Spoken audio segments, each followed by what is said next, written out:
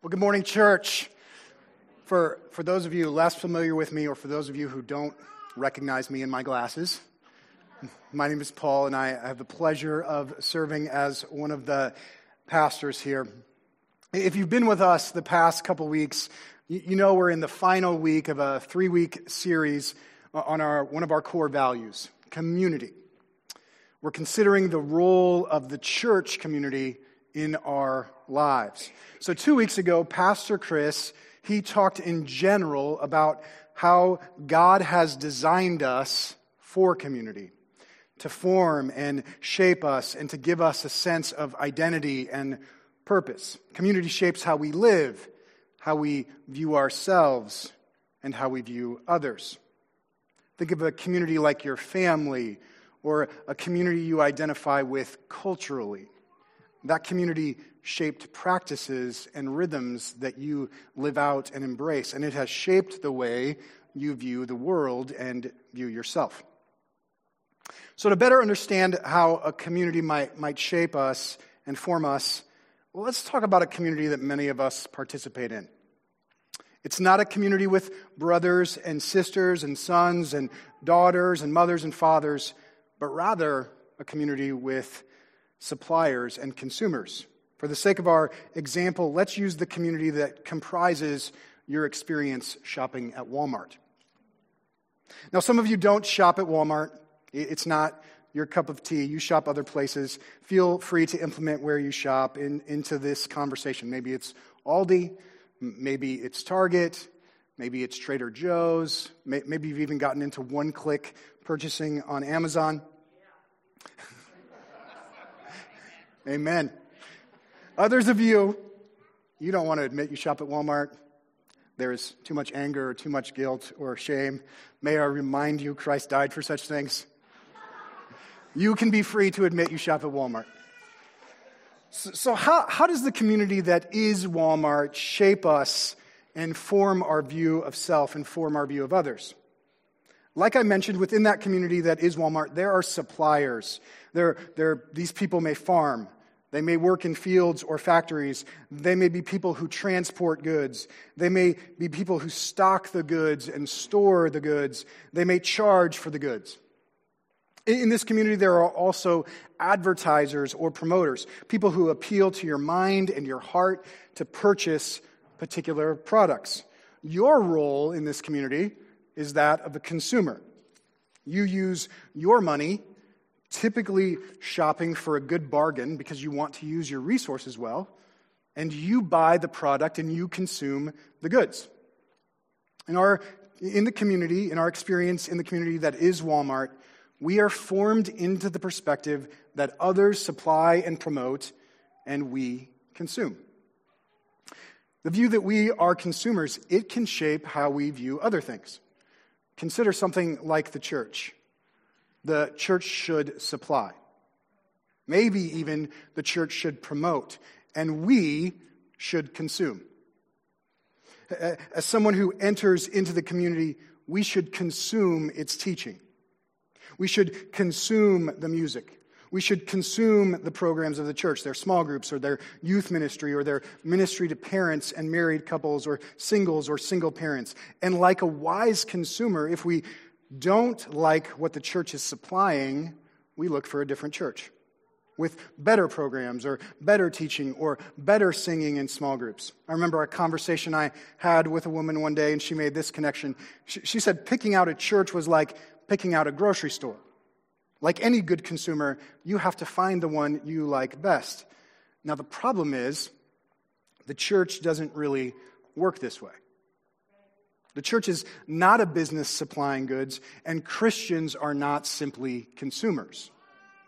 Last week, Pastor Chris made the argument, if you are a Christian, you need the church.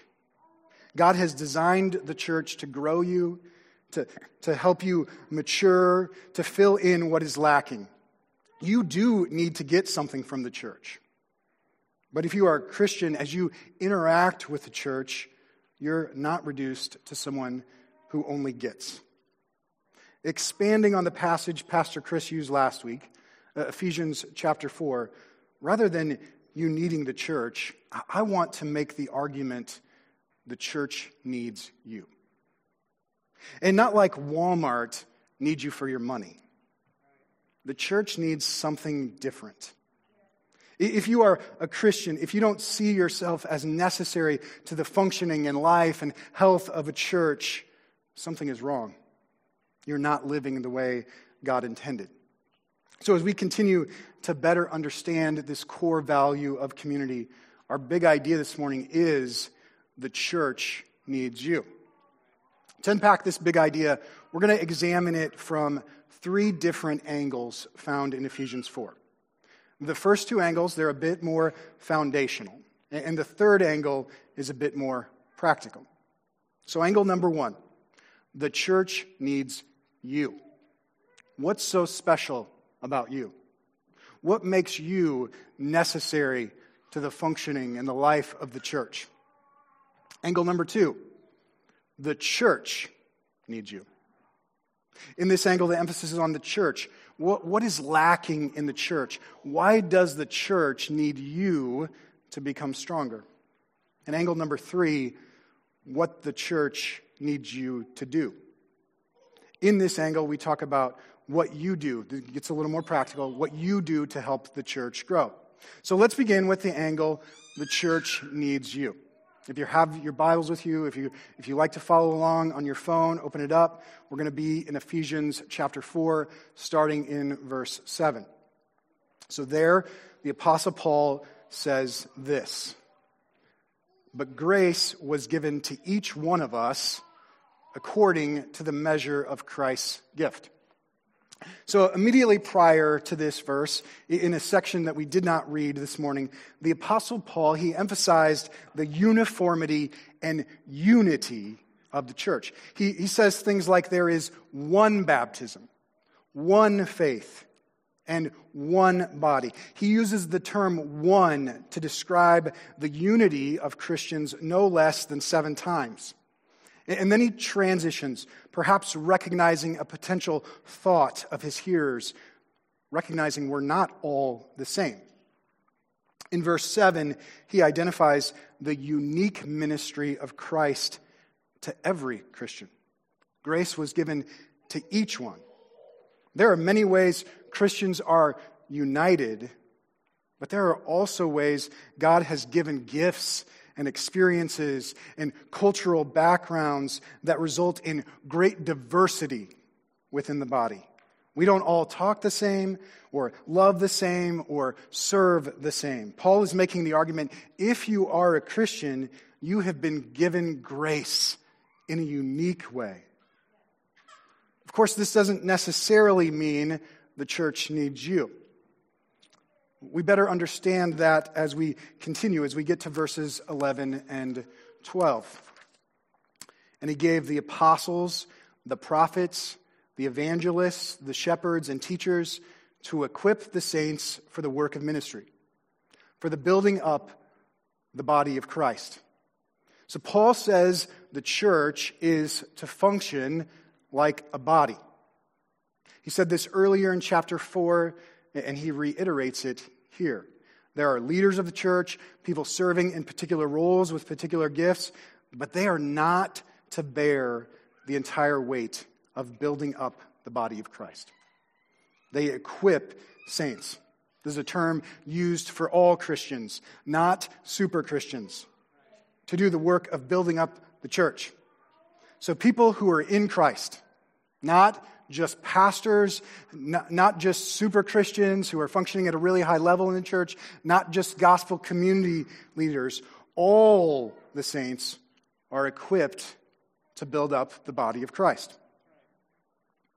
Paul uses this language of body elsewhere in the New Testament to describe the church. His point, just like a physical body depends on all the parts working properly, the body that is the church, for its health, it depends on all the members being engaged and participating and being about the business of the body.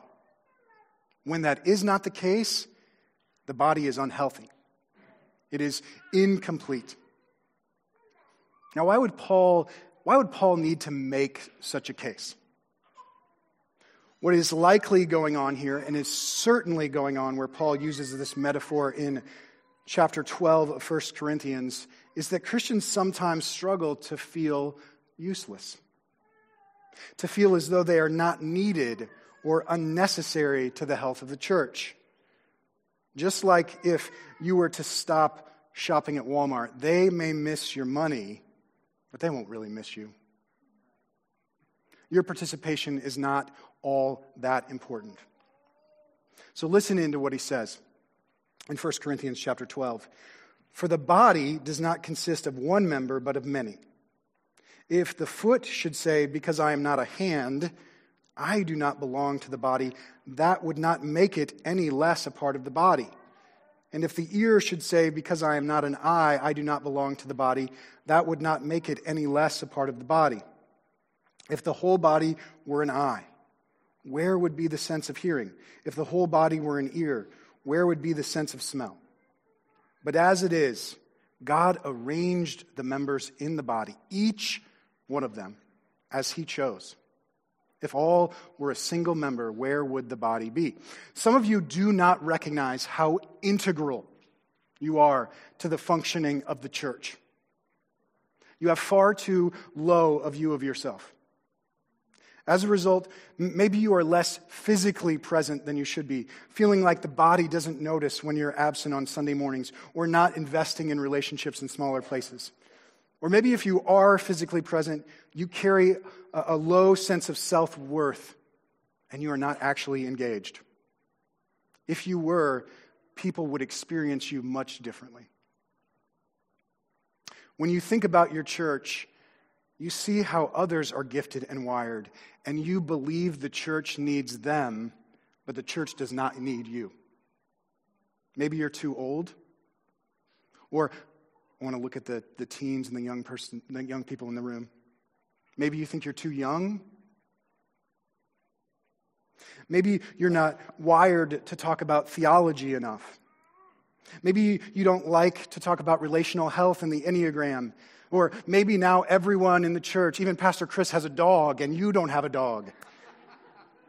And so you feel left out. Others are a good fit for the body. They are necessary, but that is not you. Paul challenges such a conclusion. In a sense, he wants Christians to have a higher view of themselves and understand they are integral. You're not like everyone else. God has given you grace in a unique way, and because of that, you are necessary. The church needs you. Now, this higher view of self, it is certainly not prideful or haughty.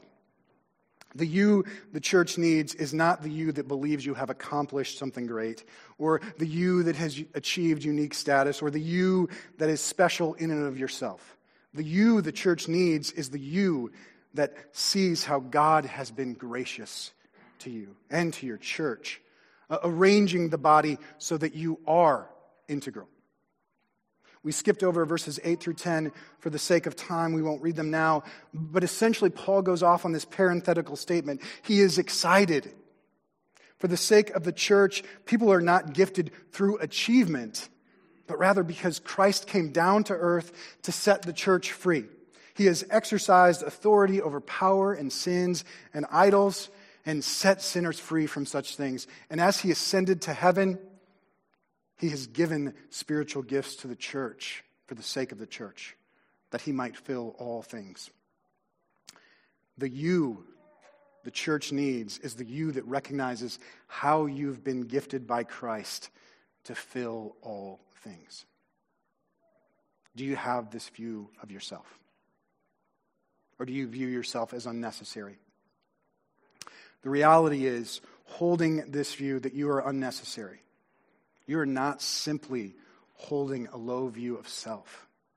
There is a fundamental lack of trust in God holding on to such a disposition. Listen to John Piper. If we say we are useless, we not only say no to the idea of the body, but worse, we say no to God. We don't trust him. To say that you are useless is to say that God is weak or mistaken or evil. He is not sovereign, not wise, or not good. Like all issues, it comes down to a radically God-focused issue. Do you trust God? The church needs you. Do you believe God has arranged the church, the people of God, in a way you are needed?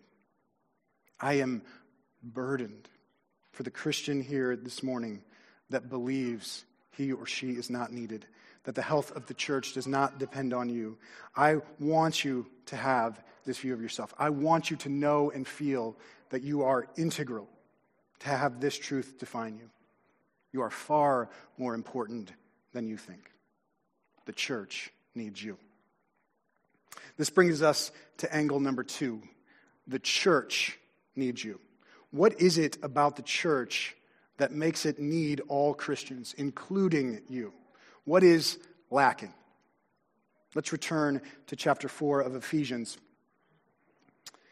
Paul says, to equip the saints for the work of ministry, for the building up the body of Christ, until we all attain the unity of the faith and of the knowledge of the Son of God, to mature manhood, to the measure of the stature of the fullness of Christ, so that we may no longer be children tossed to and fro by the waves and carried about by every wind of doctrine, by human cunning, by craftiness in deceitful schemes.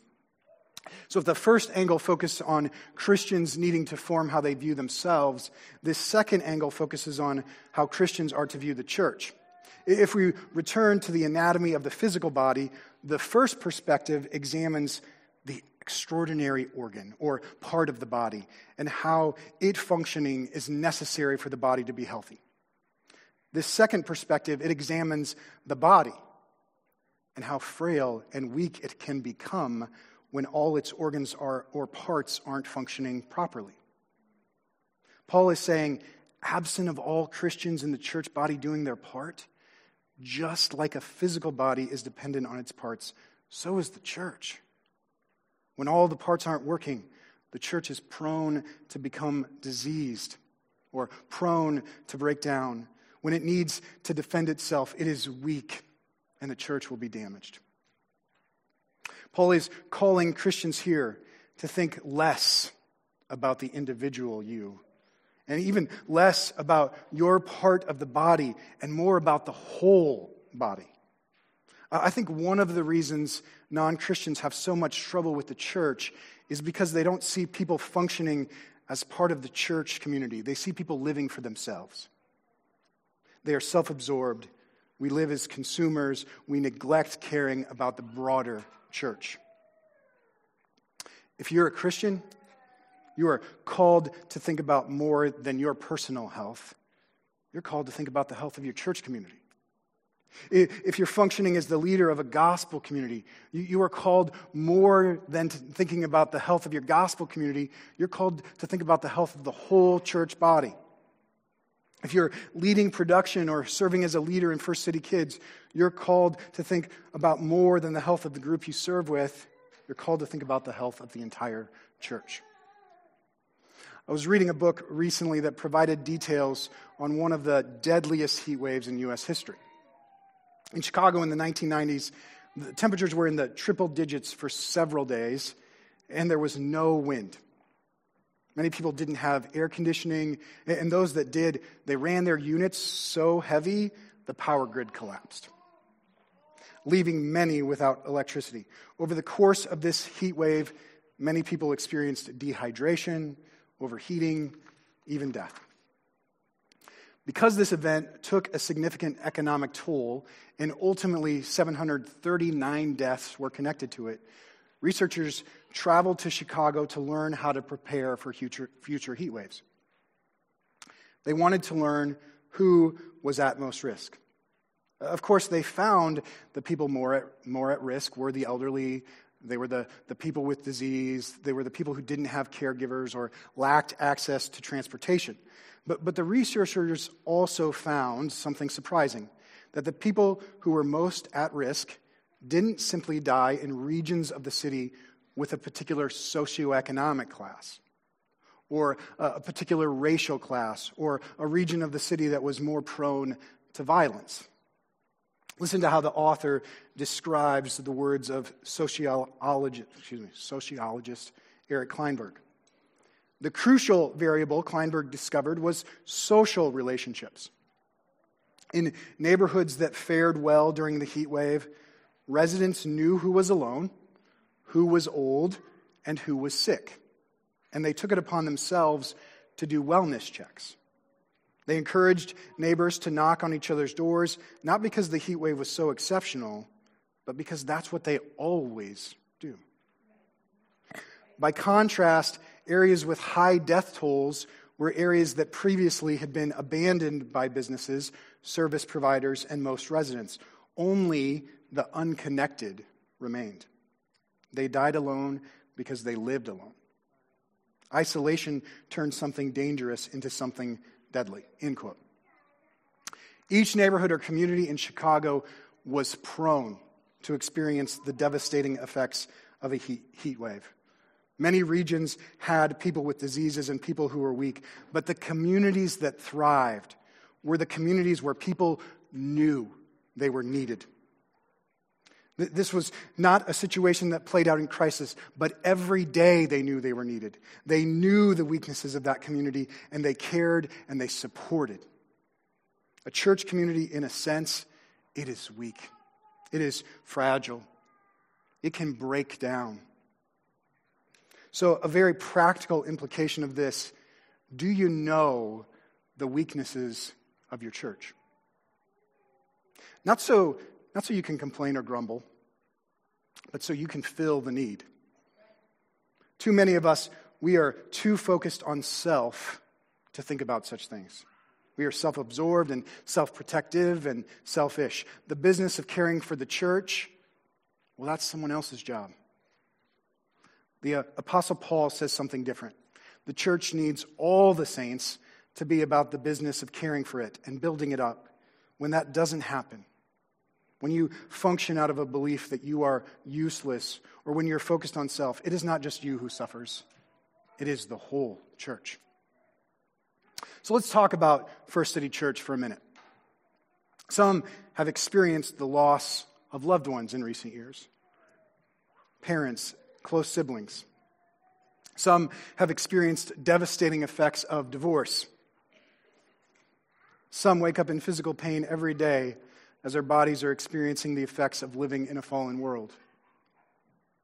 Some experience emotional pain, struggling with anxiety or depression, dealing with the effects of broken relationships, or maybe they're in a season of suffering. Some are addicts, addicted to pleasure and whatever produces escape. Many of you recognize you're in one of these categories of need. How you lack health, how you need the church to minister to you. But do you recognize all those needs I just described? Do you see yourself as the person that may be uniquely equipped to meet that need? You may be the person to pray with a hurting friend. You may be the person to grab a cup of coffee with a sister who needs to be reminded of how she is forgiven in Christ and how she is loved by Christ. You may be the person to send a message of encouragement in a moment of weakness or despair. There is a need in the church that you are uniquely gifted to address. That need has your name on it. Which brings us to angle number 3. What the church needs you to do. I want to spend a few moments talking about this. As Paul continues to write, he describes how the body grows, how the body becomes strong, and how the body defends itself. Verse 15. Rather, speaking the truth in love, we are to grow up in every way into him who is the head, into Christ, from whom the whole body, joined and held together by every joint with which it is equipped, when each part is working properly, makes the body so that it builds itself up in love. Speaking the truth in love. It is sometimes referred to as the ministry of the word. It's kind of simple, kind of. At our deepest level, Christians don't need others serving us. We don't need others supporting us. We don't need others sympathizing with us. We don't need others crying with us. More than that, we need the Word of God spoken over us. And we need to speak the Word of God over others.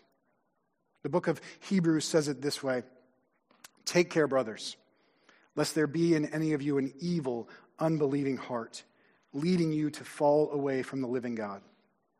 But exhort one another every day, as long as it is called today, that none of you may be hardened by the deceitfulness of sin." The church, the people in the church, to ensure we grow. We need others to speak the truth in love to us. And we need to speak the truth in love to others. To grow in maturity, to avoid having hearts hardened by sin. This is what the ministry of the Word does. I believe I've shared with you all previously that one of the pastors I learn from often is a pastor on the West Coast named Jeff Vanderselt. And to illustrate the importance of speaking the truth in love, I want to share a story. I think I've shared it with a few of you in the past. During a weekly community gathering, he mistreated his wife in front of everyone. I think he raised his voice or something like that. He was unkind and rude. And so the next week, during the weekly gathering, he says with great humility and brokenness, "I have something I need to share. I need you to know I apologize to my wife for how I treated her last week. And I want to apologize to you. A husband shouldn't treat his wife that way." The community extended forgiveness, of course, understanding the forgiveness that has been extended to them in Christ. Then he asked a question: "Why didn't any of you say anything to me? You all saw how I mistreated my wife, and none of you said anything. You all know that's not how a husband loves his wife, but none of you reached out to me." What was he doing? Well, he was pointing out a failed opportunity to speak the truth in love. In him doing this, what did he do? Well, he risked hurting someone else's feelings for sure. He risked not being liked. Speaking the truth in love will sometimes mean that is the case. Rather than being concerned about that, he was more concerned about the building up of the body. He didn't want the church body to become stagnant and not grow. Speaking the truth in love, it affirms we love God. It affirms we love biblical truth. It affirms we love God's people and want to see them thrive. Now, I know the phrase, speaking the truth in love, it can be loaded. Some of you, hearing this phrase, it causes your heart to flutter. Maybe you have misconceptions about what it means. Maybe you have been hurt by others who perhaps misapplied the phrase. Calling a spade, telling it like it is, calling out someone else's sin, depending on how it is done, can be very inconsistent with what Paul is getting at. Speaking the truth in love is not speaking the truth in arrogance, or speaking the truth in anger, or speaking the truth in frustration.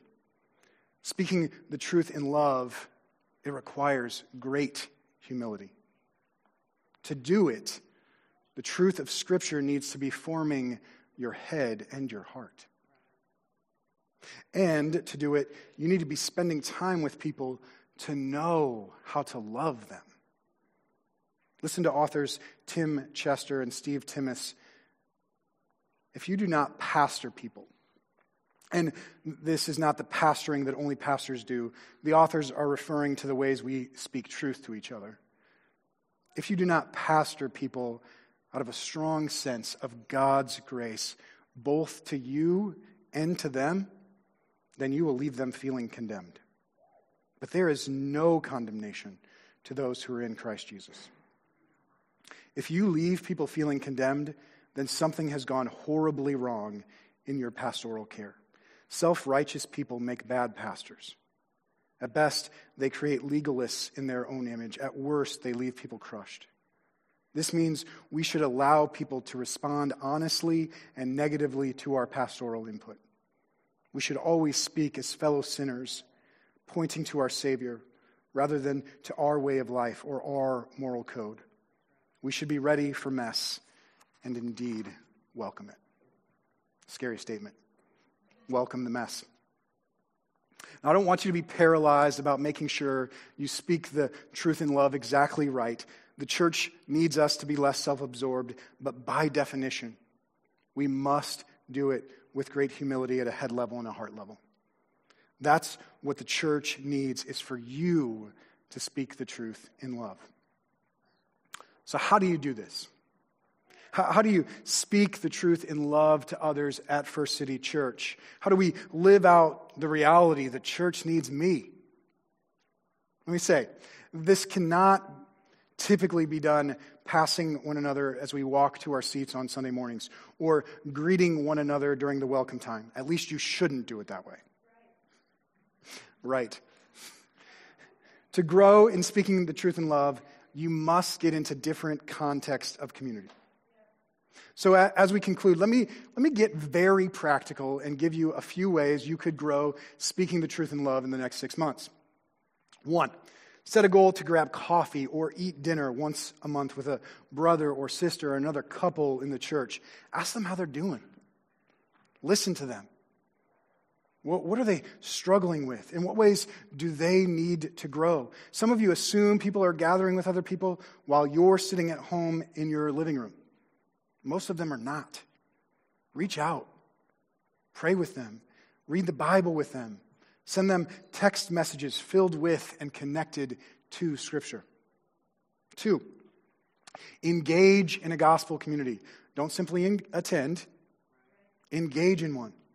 If you need to get connected, see me afterwards, and I would love to help you get plugged in.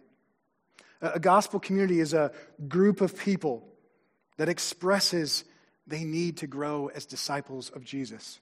In that community, engage in conversation, engage in relationship, engage in praying for other individuals. And 3, intentionally pursue growing in your ability to speak the truth in love. Pursue mentorship from a gospel community leader. Ask them to meet with you to study the Word of God or to study an area of weakness. Seek out some time with Pastor Chris or myself. We often say we're open to grabbing coffee or lunch, but rarely do people take us up on that. If you're a woman, jump into the Bible study that starts this week. To speak the truth in love, we must be growing in our knowledge of the truth, and this means placing ourselves in contexts where we grow in knowing biblical truth. As we conclude, let me say this. I am burdened for us. I'm burdened for you, Christian. I want you to understand how integral you are to the life of the church. And in particular, to the life of the church you're a part of. The church, it needs you. But may we only have that perspective as we consider what Christ has done for us. God has not given us this view so that we would be crushed by expectations or crushed by our faults and failures in living this out. This passage shows us, despite our faults and failures, God has gifted us, each one of us, in unique ways to minister to his church. The church needs you.